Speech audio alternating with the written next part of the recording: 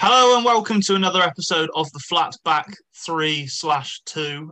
Again, it's just the two of us. It's me, your host, the glue that holds the Flatback 3 together, Toby. I'm joined by Alistair Blackwell this week. Alistair, how are you, my friend?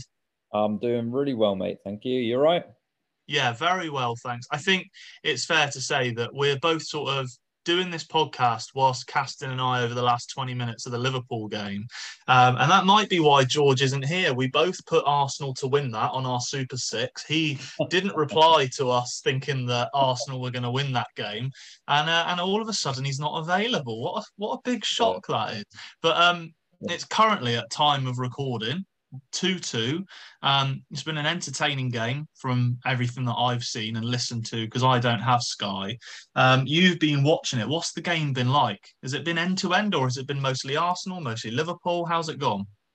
I'd say Arsenal are probably nabbing it in terms of chances, but Liverpool have definitely had a few chances themselves where they have kind of, still been in the game, and obviously they conceded really early on. And at the end of the first half, they were definitely on top. But Arsenal had, like I mentioned a minute ago, Arsenal had a good chance, which was cleared off the line. But it's fairly even, to be honest, at the Okay, moment. as you're saying that, I've just got an update pop through. Arsenal have got a penalty. Oh, really? Yeah, apparently That's Arsenal have just got a penalty. I'm like probably a minute or two behind on mine, which is annoying. I was I going know. to say you're watching it on a stream of Yeah. not an illegal stream, of course, No, but no. you're watching it on a stream. Let's say a river, maybe, Yeah. and yeah, we've got Thiago's given away a penalty apparently, but Well, who takes the penalties? well, for you, I would I assume Gabriel Jesus. I would assume it's going to be Xhaka, but I don't know. thought that, but I would think Granit Xhaka stands over a penalty, but I guess Gabriel Jesus is the new number 9, and yeah, I kind of feel like Jesus has taken them recently, but I I think he don't has. remember Arsenal. I don't remember Arsenal having a penalty this season. I swear Jesus has been taking them. If maybe he I'm hasn't. I'm trying to make myself believe that's the case because I want him to get me points for. I was going to say Uh, we're only really suggesting that because it's for the fantasy league. I mean, I want Zinchenko to come off the bench to take the penalty for oh, me to that's get it. points, No, but I've got that as well, actually. I don't think it. Oh, have you got Zinchenko as well? Actually, no, I won't take that because I haven't got him on in the thingy at the moment. So my team, Well, I have got him, but he's on the bench. well, but it's Bukayo Saka who stood over it apparently, which is terrible for us because George has actually got Bukayo I Saka. know, yeah, I've just realised that. The one player that George has actually got points from regularly is Bukayo Saka. Yeah, He'd be so far cut adrift if we didn't have Saka in the team. It's incredible. Um, yeah. but as Liverpool are about to take that penalty, obviously it's bad again for Liverpool. They've conceded 2 goals, potentially a third about to go in. Um, Mm. their season's starting to really stutter and they're starting to struggle in all competitions already. What are your thoughts on the Liverpool situation? Do you think they are set to struggle, or do you think that this is just a momentary blip? And it is 3-2, by the way. Saka's just slotted it in. Well, it's you can only say it's a momentary blip for so long, can't you? If it's a couple of games, and it seems to have although they're getting some results still, I think the common theme which is going on at the moment is the fact that they've played 12 games and conceded first in 10 of them, Mm. which is and early on it seems, and that seems to be quite a big issue for Liverpool at the moment. Yeah. And so yeah, you might be able to, with good quality players, you're obviously going to be able to recover from that with against some of the lesser teams in the league. But as a Liverpool fan, you would want to Mm. be obviously you want to be competing ideally against Yeah. that City. So you can't be in that situation. You've got to be winning every game, really, especially at the moment.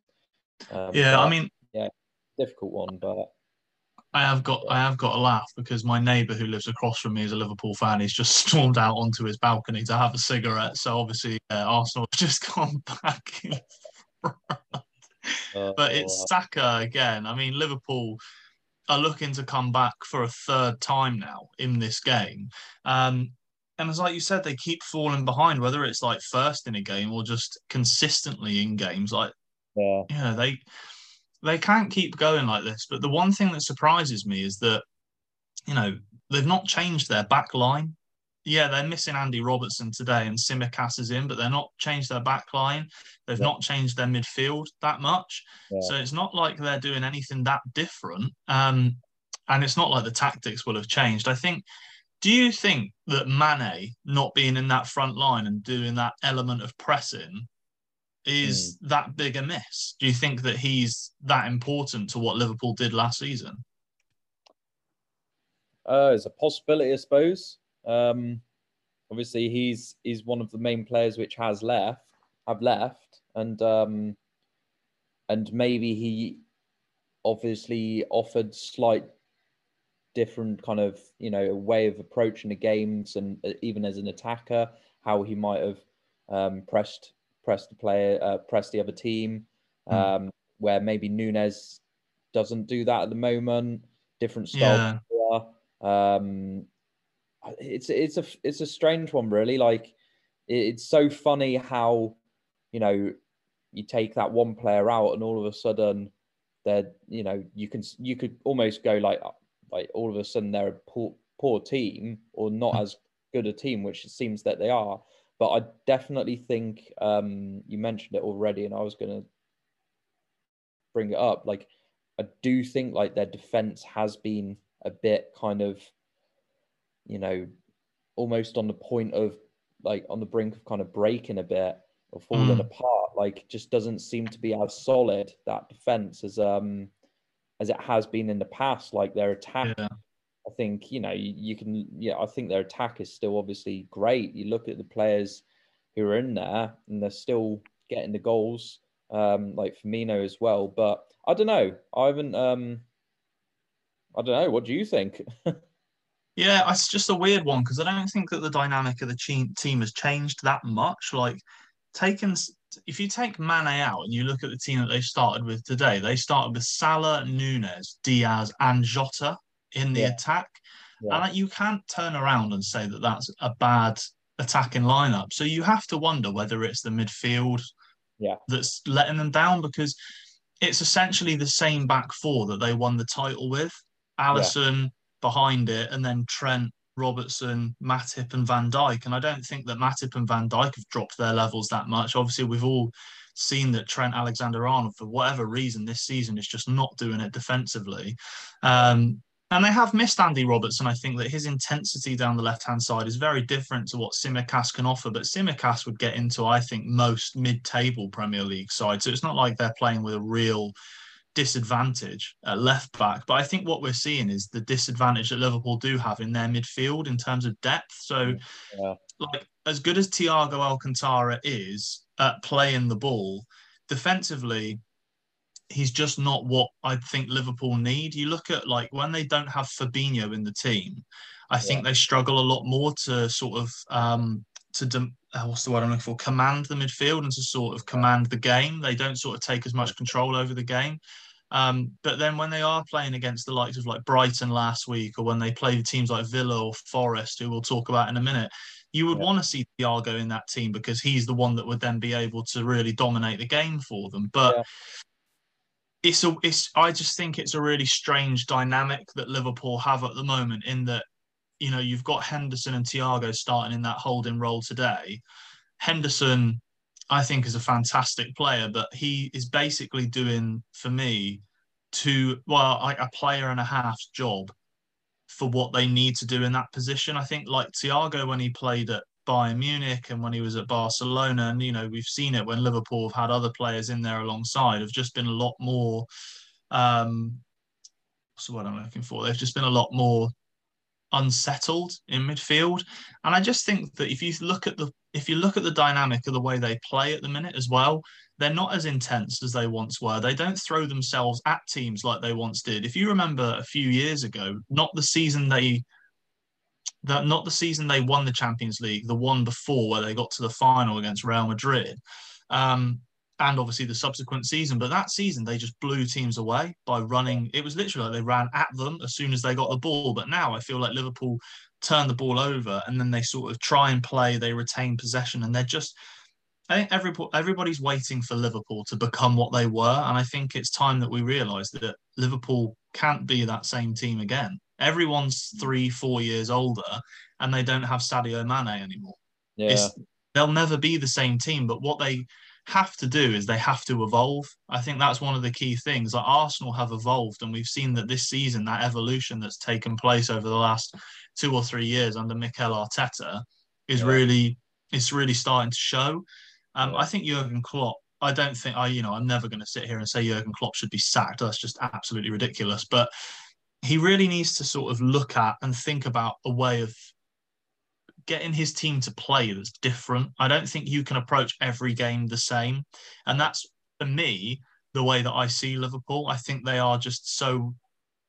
It sounds weird because I'm criticising a team that almost won the league last season, but I feel like this season they've been very one-dimensional. Yeah. You bring in Darwin Núñez, who is a hold-up player that will run the channels and is arguably a better option in the air than what you had, but you don't play to his strengths. It's very much, I think, going to turn into one of those Lukaku arguments from last year. But the problem for Núñez is that he's not Lukaku. He's not as big a name. But if you don't play to a player's strengths, then That's I it. just think you shoot him in the foot. And I think that's the same with Thiago a little bit, in that he sits in that midfield, but because he's playing the holding role instead of having a bit of free reign, Yeah.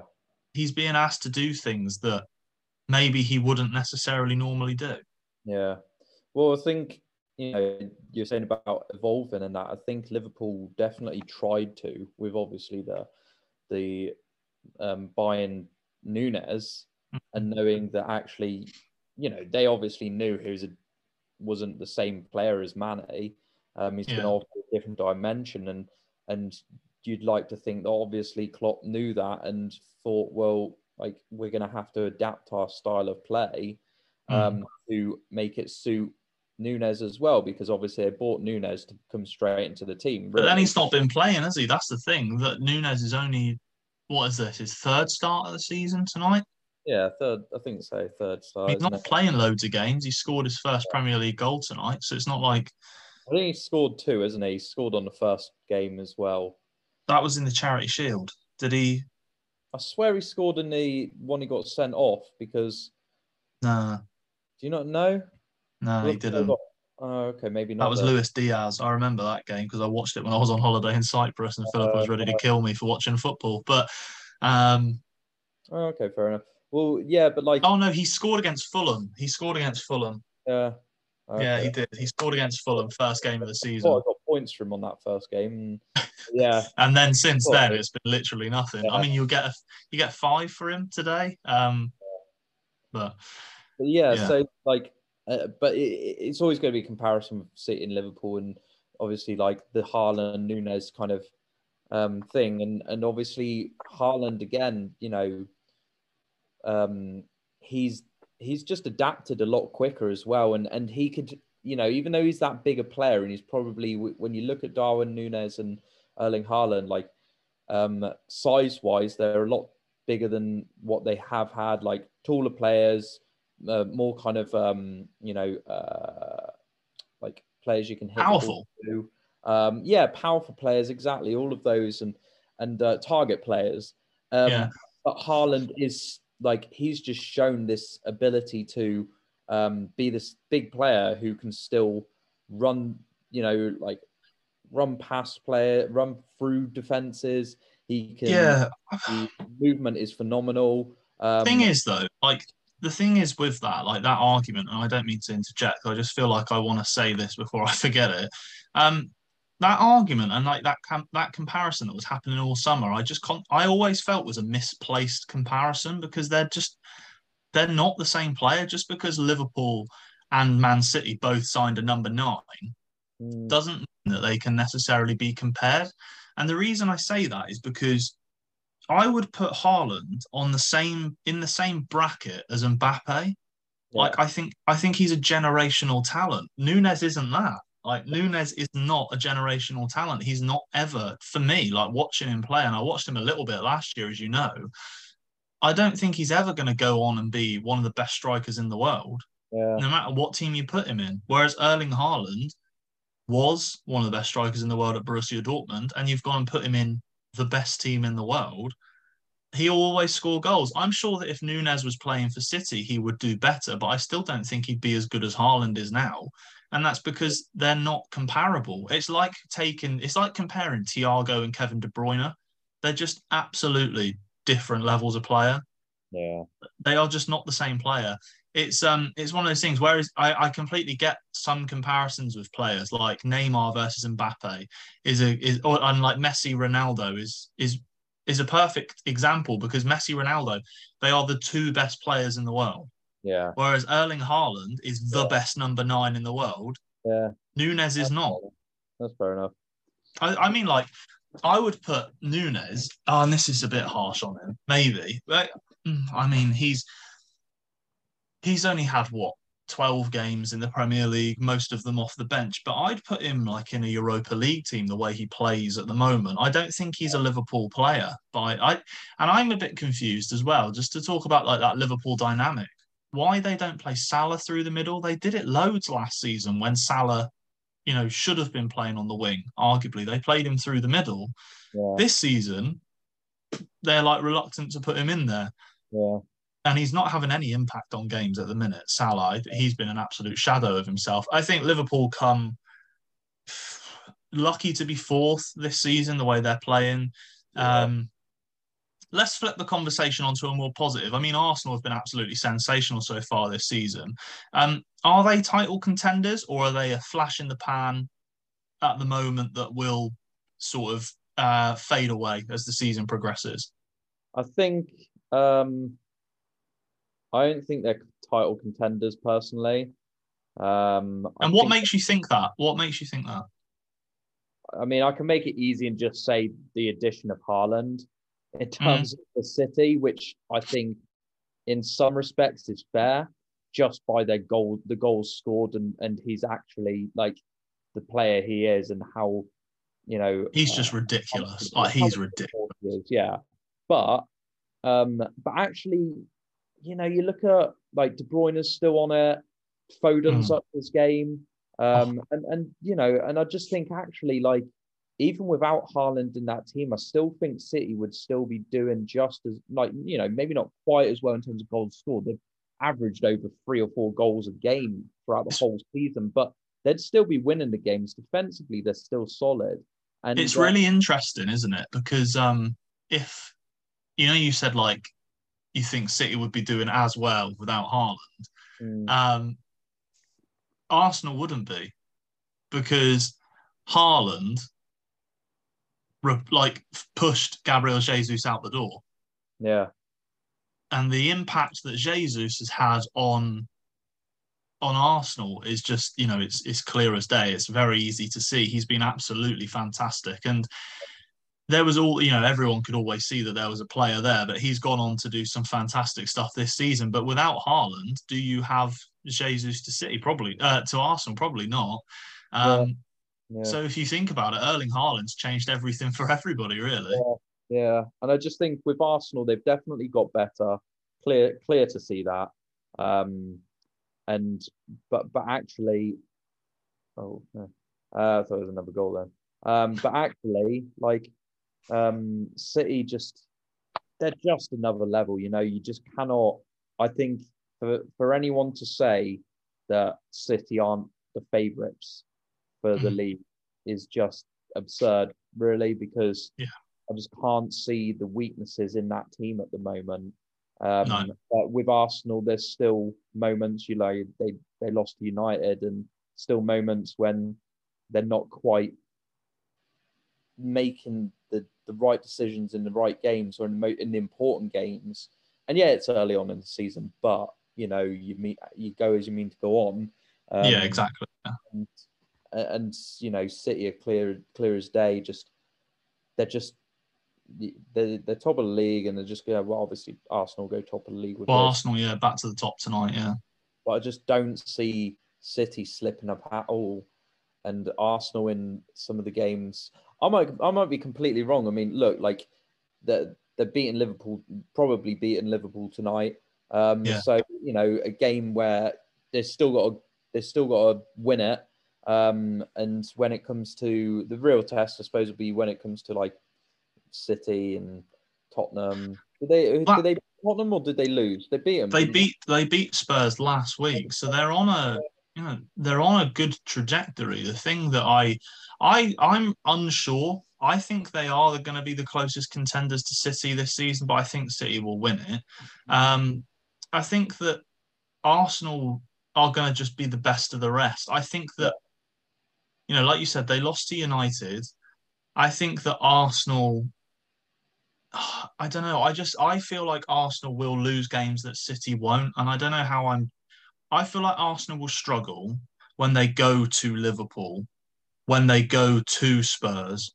Yeah. But I just like when I'm like Liverpool plays City at Anfield next week. I think City are going to roll over Liverpool. I think it's going to be like 3 or 4-1. Yeah. I think they're gonna roll over them next week. So it's just one of those things that you've got to sort of see. Like you said, like Arsenal City this season is going to be an incredible game, especially because Arsenal are basically what's the best way to say it? Because they're not like bargain bucket Man City, but what are they? They're like it's like Tesco and Asda, isn't it? Like is one is if arguably slightly better than the other, but it's down to personal preference. But they basically play the same football. What So team's on about? City and Arsenal, they're basically the same team in terms of the way they play and the way that they set up. Um, it's going to be very much down to who performs best on the day. But I just feel like when I watch Man City, they will win any game that they're in. I just think that they're that good that I have no doubt they'll win a game. Like last season, on the last day of the season, they were 2-0 down to Villa at half time. And I said to you guys, and I stand by this, and I like swear on my life, I at no point thought City would lose that game. Yeah. I was always like, they'll come back. And like Yeah. they went, like even this season, and I know they only drew, but they were 3-1 down to Newcastle Yeah. with 20 minutes to go and salvaged a 3-3 draw. And I just don't know whether this Arsenal team pulls themselves back from a 2-goal deficit. Yeah. But we'll see. There's a couple of minutes left of the Liverpool game right now. It's still on go. I think they're in the last minute of added time. So we'll obviously update things as they finish and as they go. But let's talk about obviously your team. Villa go to Nottingham Forest. I think you're away, or are you at home? You're away. I don't know, actually. I think we're home, aren't we? Huge fan of his team. He has no idea. No, I do. Come on. I know that we're home. Away. Right, you're away. I just had a look. So Yeah. We're Villa home in the second leg. in the second leg in the second half of the season. Yeah, exactly. Villa go to Forest tomorrow night. Forest are on a really poor run of form. They're on something of a downward spiral. But they've shown some form of faith and solidarity this week. They've given their manager a new deal. So he's now on a 5-year deal. I think it was an extension to his existing deal. Do you think, like in this situation where they're losing a lot of games, that that's a really good thing to do? Or do you think that's misplaced loyalty? I think it's probably the right thing to do. I'd say it's so easy to see results going your way, going against you so early on, and go into panic mode or do the normal thing, which seems to be a thing in the Premier League, and sack the manager and bring someone else in. But I don't think realistically it gets you any better.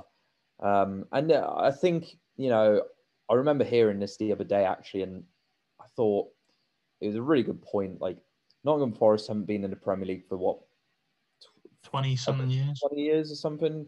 28 years. 28 years. Okay, so 28 years. Like they're in the Premier League. They've gone and spent a load of money on players. Give them time. But also, like, I still think that they should stick with Steve Cooper for the season. If they stay up, great.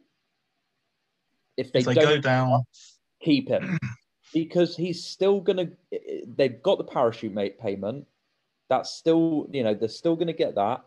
So Still have the squad that they've built this season. They have the squads. They still have all of the payments and that, and they'll be in a better position, both the team, the players, and the manager, for going forward to then go up again. Hopefully for them, with more experience in the whole squad and the coaching staff as well. And I just think that's a better position to be in, even if you go down as Forest, because unfortunately, teams have got to go down, 3 teams, and realistically, at the moment, it looks like they're going to be one of the teams to go down. But they'll be better off in the long run. And if they ended up being, for 1 or 2 seasons, or 2 or 3 seasons, the yo-yo team, which goes up and down, they're still going to be better off than they didn't. And I think if they had sacked Cooper and just gone, like, who do you go with? Do you go for Well, that's it. Or do you go for, God knows who else? Like, there's no one out there anyway. That's the big. I think that's the biggest point to this, is that, like, if you are going to sack a manager who's brought you up for the first time in 28, 30 years, whatever it is, you have to have someone as a backup. And I just think you look at the state of things at the moment and just think, well, who do you bring in? Because in my opinion, Rafa Benitez is a terrible manager. He's a terrible fit for a club like Forest that want to play expansive football and want to be a positive Premier League team rather than a negative Premier League team. And we know what Rafa Benitez's football looks like. He would have been an awful appointment. And I think that, to sack Cooper, I completely agree. Like, you would be in a much better position if you just stuck with him, no matter what happens this season. You go down, you are likely to be in and around it the next season. And, you become a yo-yo club, like you said, for a couple of years. And that's not necessarily the worst thing. But if you yo-yo a couple of times, every club sort of below, I'd say, below the top 8 have yo-yoed at some point. Yeah. So everyone at some point becomes established. Yeah. And it's maintaining that establishment. Burnley were in the Premier League for 5-6 years before this year, like that last year's relegation.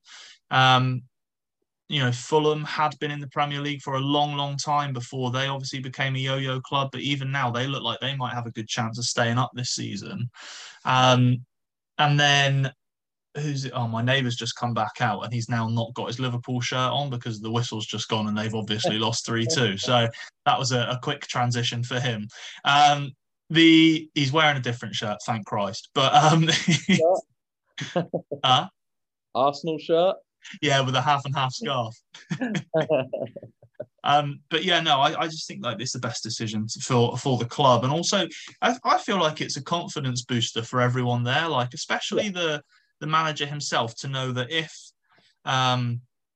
results continue to go against us, the manager has the backing of the board, and the players can't think, well, we'll just down tools and stop playing for him, because they can't just outlive him, because he's going to be there for the long haul, it seems. And it sends the right message in terms of how you've got to respond when things aren't going your way. If the owner just sacked the manager and decided to get someone else, as a player, like, I could imagine immediately you think, well, he's just trying to, buy his way out. Like, that could make you think, well, clearly, I'm not going to be here for long, or maybe I might be moved out, sooner rather than later, or maybe I could do the same and I'll just be like, right, well, if I'm playing well and I'm in this team and they're doing rubbish, then actually I know that I'm probably going to be in the Premier League with another team next year, so I won't have to worry as much. And maybe all those things as well send the wrong message. So actually sticking with Cooper means that actually, like, the loyalty is there in the club overall, and it might just send the right kind of vibe around the place. I mean, I'd hate to be the team that plays them next. And unfortunately, it's Villa. So do you think, obviously you guys, what are you on, an unbeaten run of 3 games now, including a 0-0 against Leeds last time out? What do you think? Do you think you go there and do well? Do you think that they have a bit of a bounce because of this and the fact that they played, who they last played? I Leicester. can't think. Was it Leicester they got absolutely hammered by? Well, And no. there has to be some sort of response from that. So do you think that, like, how do you see tomorrow's game going? Because Villa haven't been great this season. We're not going to sort of Yeah. wrap that up as something that isn't, Yeah. isn't a positive. Like, how do you see it going? Do you think that you're turning a corner, or do you think actually things have just eased off a little bit? I can't really. I don't think I'd say we've turned a corner. Like I'm always very like cautious over things like that because it's every season. I'm sure for any other team, any other fan in any other team, it's the same or similar. But like for Villa, it seems like for the last 2 or 3 seasons, it's going to be the season when we do well because we've spent the money on allegedly good players and we've got to know like a good manager in and like they've had a season to bed themselves in and this and that and never seems to happen. And I just don't like even if we get a little bit of a run of form now, I just don't see that being a turning point. Like you could have said what 2-3 seasons ago that the big turning point for us could have been the 7-2 against Liverpool and we would have gone Mm, and completely like upped our game from that point onwards, but we didn't really. yeah. And so I look at things like that, and it's difficult. But in terms of going into this game again, like it's the best time to play them because they're on a run of 5 losses and they've just gone and lost 4-0. So it's like, on the one side, you could say, well, it's a great time to play them. But on the other side, they've just got a thrashing. So they want a bit of a, like, redeem ourselves. But also their manager's got a new contract. So he's going to be feeling good. And And they're so, at the City ground.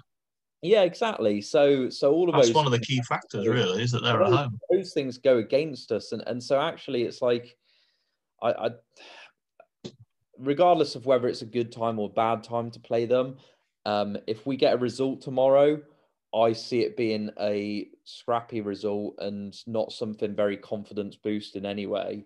Yeah, Because it'll be that's tough. unfortunately the reality of like for me as a Villa fan, that seems to be the reality of like we could get results, but it's not convincing and it doesn't feel like there's anything changing, and that's it. Where it's frustrating when you see a team like Newcastle who Yeah. just straight away gotten into their stride and they're already this new look team and it's just happened so quickly Mm. that it seems a bit drab and kind of down I really have a to I win. have a question for you off of a comment that you made. Who's Or an allegedly good player that you signed? well, yeah, Leon Bailey? the two which I thought of straight away, like Bailey, Buendia, Yeah, um, good on and paper, but obviously the price tag puts that up a bit because you think, mm, oh, it's spent a good amount of money on these players, and well, you go those two definitely they've underperformed a bit. I could say maybe like Bertrand Traore when he was there a bit as well. Coutinho's kind of, yeah, you gone off know, the boil. yeah, exactly. And then just say other players like Douglas Luiz, I always think like so much potential, but just never really finds that consistency. John McGinn, again, another player who's there one game and not there for 3 others. And Ollie Watkins can't score a goal Oh, to save his life at the moment. And yeah. you think like these players, like the potential you'd just like to think is there, I mean, but it I just don't think can't happening with any of these players. I don't think you're going to get relegated. I certainly don't think you'll be anywhere near relegation. I think you'll be absolutely fine in that regard. Yeah. Um, One of the things that worries me for Villa is that, like you said, you're spending money and you're not going anywhere. That's the problem. I think if you're there's a real balance in this discussion in that obviously like we talked about Nottingham Forest have spent lots and lots of money. Fulham spent a decent amount when they came up as well. Obviously a couple of seasons ago is a lot more than this time, but they've spent money again. And um, clubs spend money because they have to spend money. And then you've got Newcastle who have got newfound wealth and they've spent money because they've got it and because they want to take the next step. And like you said, they want to take the next step and they are taking the next step. Whereas Villa are spending money and aren't really going anywhere. And that's a problem because the clubs that you're sort of competing with at the minute are the likes of Southampton and Southampton and oh, see, I've made a mistake and I can't remember what I'm trying to say.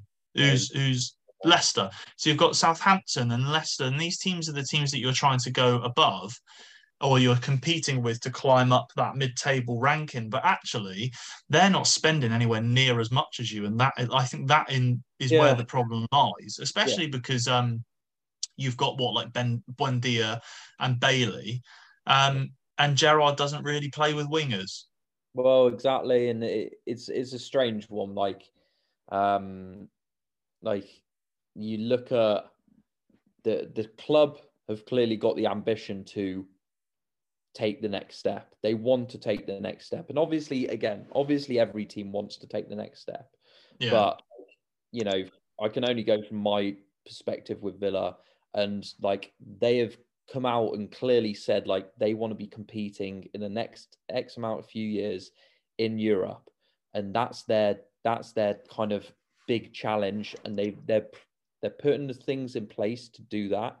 Mm. They're spending the money, and I think I mentioned it once or twice before. Like I think probably before this summer, we spent the net. We had a net spend of more on transfers than anyone else in Europe in the last like 3-4 years.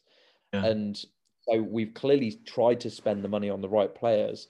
Maybe the Mm. recruitment's wrong. I think that's Maybe it. I think at some point you've got to have a look inward, like we don't know how to run a football club, but from like an outside perspective, and people, like we've both worked in the game. Like I'm not going to sit here and pretend we have no idea what goes on. We've both worked in professional football. We know what the inside of a football club looks like, and I think at some point you have to look inwards at Villa and say our recruitment must be bad because you can't sign, like you said, as many players as you have signed and have this poor an output. I would say like let's say since you came back into the Prem and started surviving. So what's that? 3 seasons now? 4? 3 or 4. So I'd say that you've probably made 2 great signings in that time. And Yeah. that's not good, is it? Like you can't have a conversion rate of 2. Um, No. and I think the players that I would say are those really good signings, one of them is obviously Emiliano Martinez. He's been absolute, although his form is not as good as it was, but he's still a fantastic player for the club that you are, without like being 100%. offensive. Yeah, Um, definitely. and for me, the other one's Matty Cash. Like you signed him first season when you came into the Prem. Um, Uh, yeah. and the fact that Matty Forest, Cash is it was from Forest, wasn't it? from Forest, yeah, and the fact that he's maintained his place in the team despite the money that you've spent and despite the journey Yeah. that you're trying to go on, I think is a credit to him specifically. Like he's a fantastic player, and I think he could play at a higher level. No offense again, but he's obviously pushed into the Polish national team. He starts in the Polish team every time they play now, so Yeah. you got to look at him and think he's a great. But then other than that, like you Yeah. said, Douglas Luiz hasn't really done that much. You've got Bailey, Buendia, Traore, Ings, Yeah. Watkins. Um, It's frustrating because as well, like again, another thing they've come out and said is like they want to push for Europe sooner, but their plan is still a 5-10 year plan in place. So they're setting that up, and again, you can see that behind the scenes in terms of the academy and the players they're bringing in. They're recruiting the academy significantly. Like there are players coming in all over the like but UK, then all over on that, Europe. I just on that point really quickly, you've then got to keep hold of them. You can't lose players like Carney Chukwuemeka to Chelsea. Well, yeah, that was a tough situation. I mean, again, from what we've heard from that, he was demanding over 100 grand a week, and for a youngster of 18 years to be demanding 100 grand a week when he had maybe made 6, maybe like 10 Premier League games, not all starts, and not scored a goal or assisted, and there was only 2 other players in that Villa team who were on more than 100 grand a week. I And completely get where you're coming from. I think but my argument would be at some point if you're building for the future and your future is going to be built around these players, you have to sort of give in to their demands at some point. I think it's an absolutely absurd demand if that's true. But then do you But I sacrifice that for the rest of the team where, you know, if you put that player on 100 grand a week, then what kind of message does that send out to all the well, players exactly. already and all the other youth players where That's they, it. you know, well, if he's only played 5 games or 10 games and done nothing and he's getting 100 grand a week, fucking hell, like I'm go beyond that if I score a goal at least. So mate, but then here's the thing is a team like Chelsea come in and offer us 20 million, I think. but that's the thing, like now youngsters will think, right, that's the balance, and that's why there are people in football clubs that get paid way more money than me and you do to do our jobs. You have to be able to strike a balance and agree these deals because, yeah, I completely agree with you. The amount that he's suggesting he should be paid is absolutely absurd, and I don't think he's as good a player as that demand. But if you want to keep your players in the academy and you want to build from your academy, you sort of have to find what's the word I'm looking for? You have to find a level playing field. You have to find an area where you can pay the player more than they need, but keep a hold of them because now you've got academy players that are like, well, if I'm not going to get what I want here, I can try and get a move to Chelsea or Liverpool or anyone else like that. So there's the opportunity for them to just sort of give up their Villa contract in order to try and force through a move to Chelsea. So we are going to move on from Aston Villa to watch this amazing moment. So if you're watching on YouTube, this is something you can easily find in the shorts, but this is the last minute equaliser for Borussia Dortmund yesterday, coming from Anthony Modeste with his first goal for Borussia Dortmund. So I've screen shared the clip that I found for Alistair. Alistair's not seen it yet. This is just going to be a very short section that we focus on to just have a look at like what amazing moments we still get in football, not just in the Premier League. So Bayern Munich led with, I think on the clock, there was literally 1 second left as this hit the back of the net. So this is the last moment of the Borussia Dortmund and Bayern Munich de Klassiker yesterday. He's kept it in. Maybe a chance. Oh! I do not believe it. Anthony Modeste, right to the end, in front of the yellow wall. I mean, it might be one of the best things that I've ever seen on a football pitch, especially because, and if you don't know, I don't blame you for not knowing, Anthony Modeste used to play for Blackburn Rovers, is like 33, 34 years old. They signed him from Cologne this summer for I don't know how much. That's just such a feel-good story. That was his first goal for Borussia Dortmund as well. And you can see like the smiles on our faces as you see that hit the back of the net. But yeah, that's pretty special, that, isn't it? Yeah, it's great. Like, it's always great when you still got those games and they live up to the expectations. Sometimes you look at some kind of big games against 2 big teams and that don't quite live up to the expectations, and a bit of a drab and 0-0s, but that was great. Like 2-0 down, come back from that to draw 2-2. Awesome. Yeah, so, incredible. Yeah. Like incredible. And the fact that he's a 34-year-old, they've only brought him in for a year contract because Sebastian Haller is out because he's suffering from cancer, I believe. So obviously Haller's out, so they've brought Modeste in to replace him on a shorter term contract. It's absolutely incredible. Like I absolutely love that moment. And like the commentator says, right in front of the yellow wall as well. You couldn't write a better story than that. Yeah. Absolutely incredible. I think one more thing we were going to focus on. Obviously, we are a little bit short for time, so we're going to move past the Borussia Dortmund equaliser to just sort of talk about just in general, the way that the football season is rolling out at the moment. And one thing that I really having sort of enjoyed this season is that this is probably, for me, and I want to see if you agree with this statement, the most unpredictable season I can remember outside of who's the favourite for the title. I'd say Are we talking about the whole table or just Whole table, I don't think that there's anyone that's clearly going to go down. I Yeah. don't think there's anyone that's clearly going to finish in the top four. And I don't think there's anyone that's absolutely guaranteed to be safe and finish dead mid-table. Yeah, I think definitely agree with that in terms of, the whole table you look at and if you predicted it at the start of the season, like where it would be at the moment, like I wouldn't put, half the teams, if not more, in the positions they are, quite drastically to a certain extent. Like you see Fulham and Bournemouth up half, well up to the top table, Leicester down, West Ham, I think obviously won, but Yeah, they're sort of mid-table again now. But yeah, Southampton, I think Southampton's the only one for me. I've said for Brighton as well up there. Like I knew they were a good team, but obviously, just doing really well at the moment, and Liverpool in not such a good position, and in it's 10th. it's quite a yeah. I think Yeah. for me, I'm enjoying the fact that it's a really open season, like that there's a lot of flexibility in what can and will happen.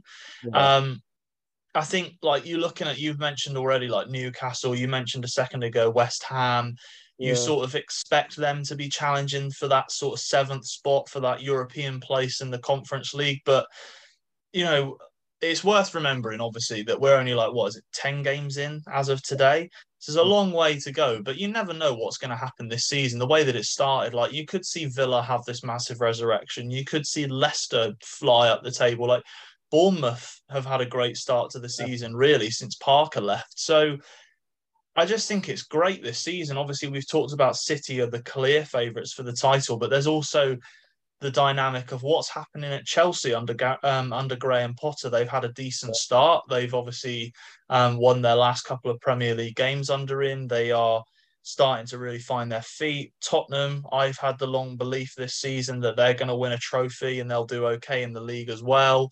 Um, and then you've got the others that you sort of forget about, I guess. Like you mentioned, like you've got your West Hams, you've got your Newcastles, and it'll be interesting. I think I'm going to take a little victory lap myself very quickly and just say, I did say, and correct me if I'm wrong, I did say that Gianluca Scamacca would do well when he arrived from Sassuolo for West Ham, and he's gone and scored a second in 2 games and a third in a week for them. So I have considered actually putting him in my team.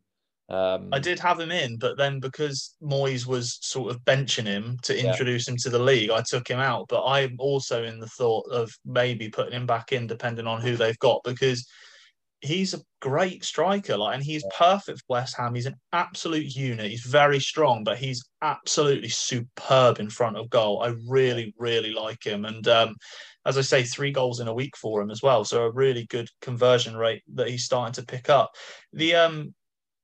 I guess the last thing we can focus on really quickly is the Fantasy Premier League. Me and you coming into this week were well clear of George. I think we maintained that level of clearness, but George has got very lucky today with Bukayo Saka getting a couple of goals. Juice as well. He's got him some double captain points, so he got an assist surprisingly. Oh my God. So George has actually picked up 49 points so far. Has he got anyone left to play? No, he hasn't. So although he's 70 points behind still, apparently. So that's a big gap. 49 points.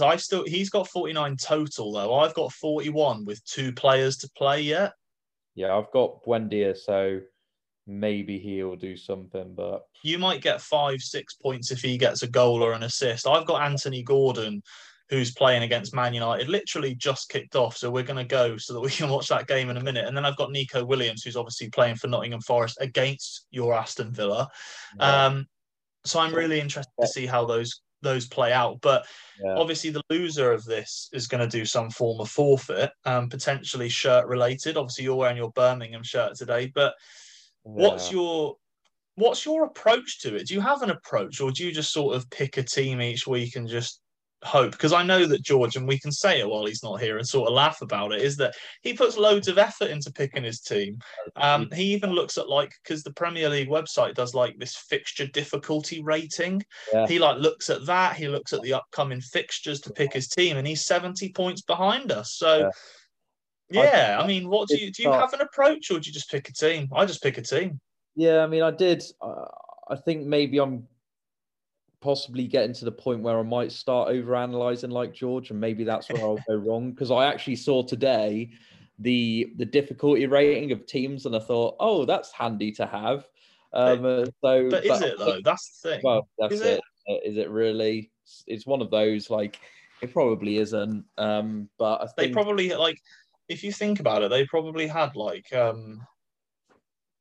what was I going to say? They probably had like Liverpool Brighton last week as an example to be an easy game for Liverpool and ended up drawing it. So I don't know how much you can really take into account what those ratings are. But it's I think it's made this season a little bit more interesting for me. I think last season there were times where I would sort of get bored of the Premier League. I think I said that on the podcast a couple of times, that I just wasn't that into the Premier League, and I was watching a lot more Italian and French football. This season I've watched more Premier League, and I've dropped off on my interest in French and Italian because I've got the fantasy Premier League that sort of forces me to have a look at the results more often. Like, we were in the car on the way back from Bristol during the 2 o'clock kickoffs earlier, and I was like, oh, I've got to see how many points I'm getting. I don't know how many points I'm going to get for this player and this player. And it just makes it a little bit more exciting. I obviously, when Arsenal were playing earlier and Gabriel Jesus went down, and they said, oh, it's not looking good, it's quite disturbing, and this and that, I was like, obviously, you want him to get up.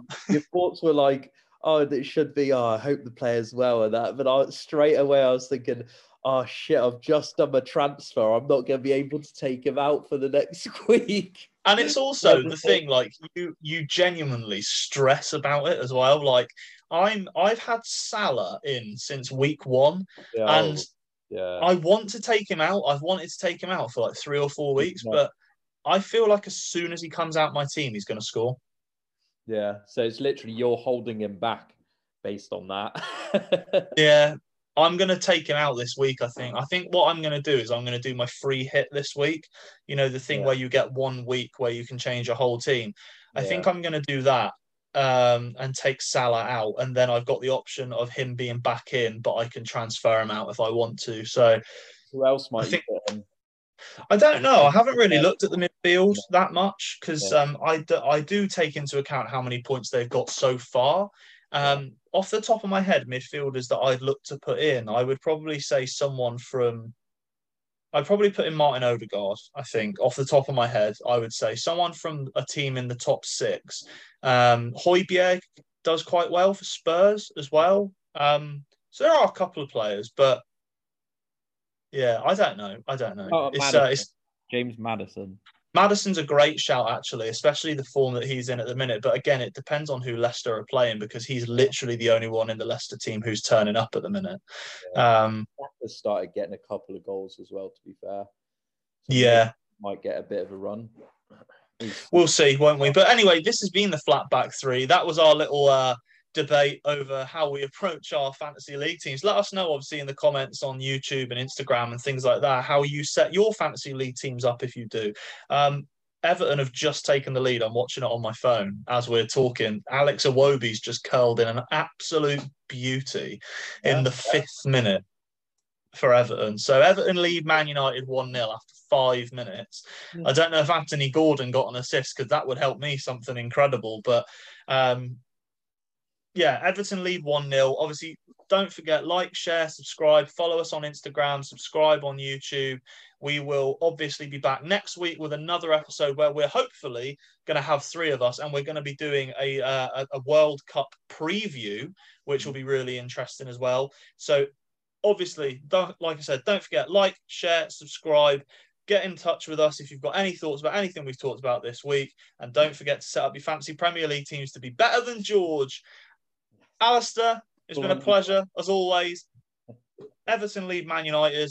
Have a great rest of the weekend, and we will see you soon.